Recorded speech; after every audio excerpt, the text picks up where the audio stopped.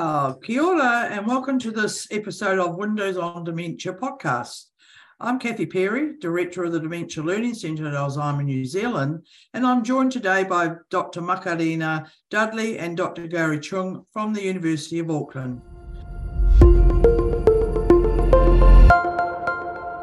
March is the Brain Awareness Month in Aotearoa, New Zealand, so it's a perfect time for us to talk about brain research and the neurological conditions that can affect the brain.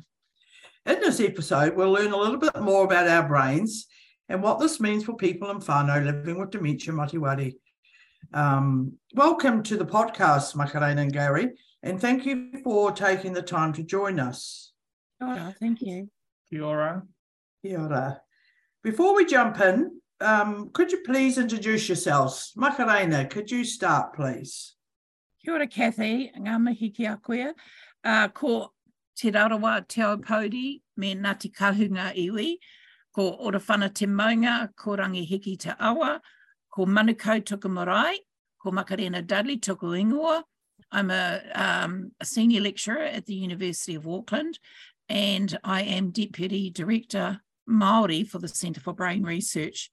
My background is I'm a trained clinical psychologist and neuropsychologist, and I've been conducting research into dementia, or mate wari, as Māori like to call it, for coming up to 10 years now. So hopefully I'll be able to impart some knowledge today that might be of use to you. Kia ora. Kia ora, Macarena. Gary, could you introduce yourself? Okay, kia ora. Ko Gary Chung tuku ingoa. I'm an old-age psychiatrist, and I work at the University of Auckland, Department of Psychological Medicine. I've worked here for 11 years now, and that was the start of my research journey, as well as being a clinician. Yeah, that's me. I'm based in Auckland. Kia ora, Gary. Well, let's get into the a little bit about. Can I ask you both, and I'll start with you, Macarena. What drew you to studying the brain initially? Oh well, my history and interest in the brain goes back a number of decades now, right to when I started studying at university, and I attended a lecture by she was Professor Diane McCarthy at the time, and she was a professor at the time, and she was delivering a lecture on the split brain and how they would split the brain, conduct a surgery to split the brain, to slow down or to minimise the effects of epilepsy. And I think that was from that moment on, I was pretty much hooked into this area of research and study and clinical work. So I went on to become a clinical psychologist and specialised in neuropsychology, which is focused on looking at the brain, particularly after there's been some event that has occurred in the brain that might result in change in performance and abilities. So I've spent 15 to 20 years conducting assessments on people who had sustained some sort of event in the brain, and I've just been and this is kind of just developed into an interest in dementia, or mate wari, which is obviously a specific neurological condition that affects the brain. Kia ora, Gary, can you tell me what got you interested in studying the brain? I think my interest of studying the brain started with studying the person. So as a psychiatrist, I specialize in older adults, and I always wanted to work with older adults. And in my clinical work, these are older adults with mental health problems such as depression. And of course, dementia, also we see people with dementia in our clinical services as well. I'm particularly interested in how mental health problems and dementia affects the person in terms of their functioning and some of the psychosocial aspects of their life being affected, the relationships and so on. But these are sort of the behavioral aspect of mental health problems or dementia. but it's all come back to the brain. My research is mainly psychosocial research and how to improve the quality of life of older adults with mental health problems and dementia. Thank you, Gary. And I just out of interest, I was similar to Macarena. I went to a lecture by Sir Richard Fall, and the way he presented the brain and the amazing way he teaches about the brain just got me enthused about how can we actually see the brain and the person and how can we move them together, which is what we're going to move into in our little bit of discussion now. So tell me a little bit about the research that you've been conducting or using to support people with dementia mate wari. Shall we start with Gary this time? So what about your CST work that you've been doing over the last 10 years of? Can you tell us a bit about that? Okay, so cognitive stimulation therapy. About 10 years ago, we came across this treatment called cognitive stimulation therapy by reading the World Alzheimer's Report, and it is a psychosocial group intervention, and it's a very structured. It's based on a manual developed in the UK. And when I read the World Alzheimer's Report, they talk about it being as effective as some of the anti-dementia medication. And that's because my interest in how to improve the quality of life of older adults, and in this situation, people with dementia, and I question why we didn't have this treatment available in New Zealand. So that sort of started the CST journey, working with you, Kathy, of course, bringing CST to New Zealand and learn from the experts in the UK how to deliver this treatment. Yeah, and later on we work with Macarena, and we'll talk more about the adaptation to Māori. But that's, and we've done a lot of training across the Mutu, and just hearing story about people adopting CST in their practice, and because Kathy and I can't run groups up and down the countries, we rely on facilitators, and so our role is really how to make sure facilitators are using the treatment correctly and adhere to the principles of this treatment, because it's an evidence-based treatment. And so it comes back to my interest in improving older people's quality of life by delivering and having this treatment available to older adults with the dementia, and that just really pleased with what we've done in the last 10 years on this mahi. Yes. Very much so. And I guess that's a good option now to get you, Macarena, if you're able to share a little bit about your journey in the CST area. Thanks, Kathy. So being Māori myself, obviously I have a particular interest in studying dementia or mate wari and its impact on Māori. Why? Because I have, like a lot of us, we have such a huge amount of aroha and respect for our elders. We put our elders in Māori society up on a pedestal where they belong, because they've done so much for us. They're always worrying about rangatahi or tamariki or mokopuna. And I think it's, it's time to pay back. And I feel really honoured that I can be hopefully of some, part of that giving back. And this is a way of kind of showing our gratitude to our kaumātua. Of course, there are the practical implications in that there are more and more kaumātua who are living with mate wari. So the upside is that our older people are living longer. The downside is they unfortunately are presenting with more age-related diseases such as mate wari. But so I like to keep my kind of research very practical, pragmatically focused. So I guess there are 4 areas that I have focused my energy on, and that is in developing an app, a mobile app for providing information and education for whānau living with mate wareware. I'm also involved in developing a diagnostic tool or a screening tool that is appropriate and valid for detecting mate wareware in Māori whānau.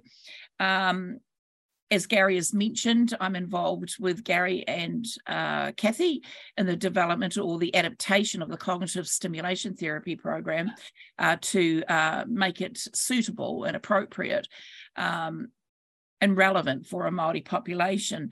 And we have also just begun a Health Research Council funded project, which is quite a large project, to conduct a prevalence study throughout the motu to find out, in fact, how many Māori are living with mate wareware. And so this is kind of like a door-to-door knocking exercise, although we won't be knocking on every single door, but we will be going around the country. And so central to any understanding any disease is knowing the extent that it exists out in the community. And of course, that informs, dementia services, policy makers. And so we're very excited about that. And that gets underway in May in Kaitaia as our first site of data collection.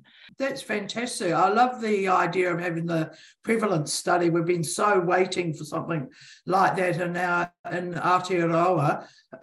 So it's exciting that the Māori got funded for this project. Well done. It just shows you the standard of research that is coming out in New Zealand around dementia and mate wareware. Well done. And hopefully it'll be followed up shortly with a national prevalence study for non-Māori, for Pākehā, for Pacifica, for our Asian population. And then we can get a really good understanding, because at the moment it's based on guesstimations. We've never, as it's indicated, we've never had a prevalence study, so we don't actually know, and it's all our data is based on data that's been brought in from overseas. So yeah, well, that's fantastic. I'm loving what we're all doing in this area, and trying to actually improve the quality of life for Māori and non-Māori who are living, and the whānau as well. We can't forget that the whānau and carers are also terribly involved, and also very interested in things like psychosocial therapies such as CST. So what do you think, I'm just moving slightly away from the current interventions for people with mate wareware, what do you think we can do to keep our brains healthy? And I often get that question. So I think we'll start with you, Gary, again. Yes, often my patients ask me that question. Exactly. So I usually have this standard reply. Okay. 3 ways. Sounds very simple, but there's actually evidence behind it. So keep your brain active and stimulated. And some people may be interested to learn new things in their life. So learning is important to help our brain to generate these synapses between our brain cells. Keep our brain active. Second is physically active, because there's a lot of evidence suggesting having good physical health is beneficial for the brain, particularly around cardiovascular risk factors. So look after your blood pressure, look after that, take your medications, look after your physical health issues like diabetes and high cholesterol and so on. Certainly engaging in exercise regularly. And the third thing is keep yourself socially connected with people, because it's so important. And some of the connection will generate some of these stimulation as well. So a good example is going for a walk with a friend in the park. You kind of get the social connection, you get exercise, and you chat, talk about stimulating activity, stimulating topics and debate. Sounds simple, but that's work. What about you, Macarena? What's your thoughts on that? Well, I mean, I just 100% agree with those suggestions made by Gary. Keeping the brain active, obviously, is something that we need to be doing. And, whatever that might be, it can be brain games that you get on your app, brain games you might see on your laptop, crosswords and newspapers, whatever. Actually, the more you do, and if you can include a variety of different brain games, that's going to be even better, because you're going to be exercising different pathways in the brain. So keep your brain active, absolutely. And we can do this by, as Gary has already said, by socializing with other people. Just talking with somebody else is activating the neurons in your brain. But for Māori, this is particularly useful because we have a marae that we can all come, where we a community place where we can all come together and mix with each other and interact with each other. And this is a perfect venue and opportunity to exercise our social skills and to put into play our social skills. And when I interviewed altogether over 400 kaumata around the country, this is one of the suggestions that was made, and a number of the kaumata was said, when so-and-so, Auntie Dolly or whoever it might be, who has mate wari, when she comes onto the marae, she is, the mate wari kind of seems to disappear and she becomes like normal, just like everybody else. So we don't need to look after her. We don't need to look out for her.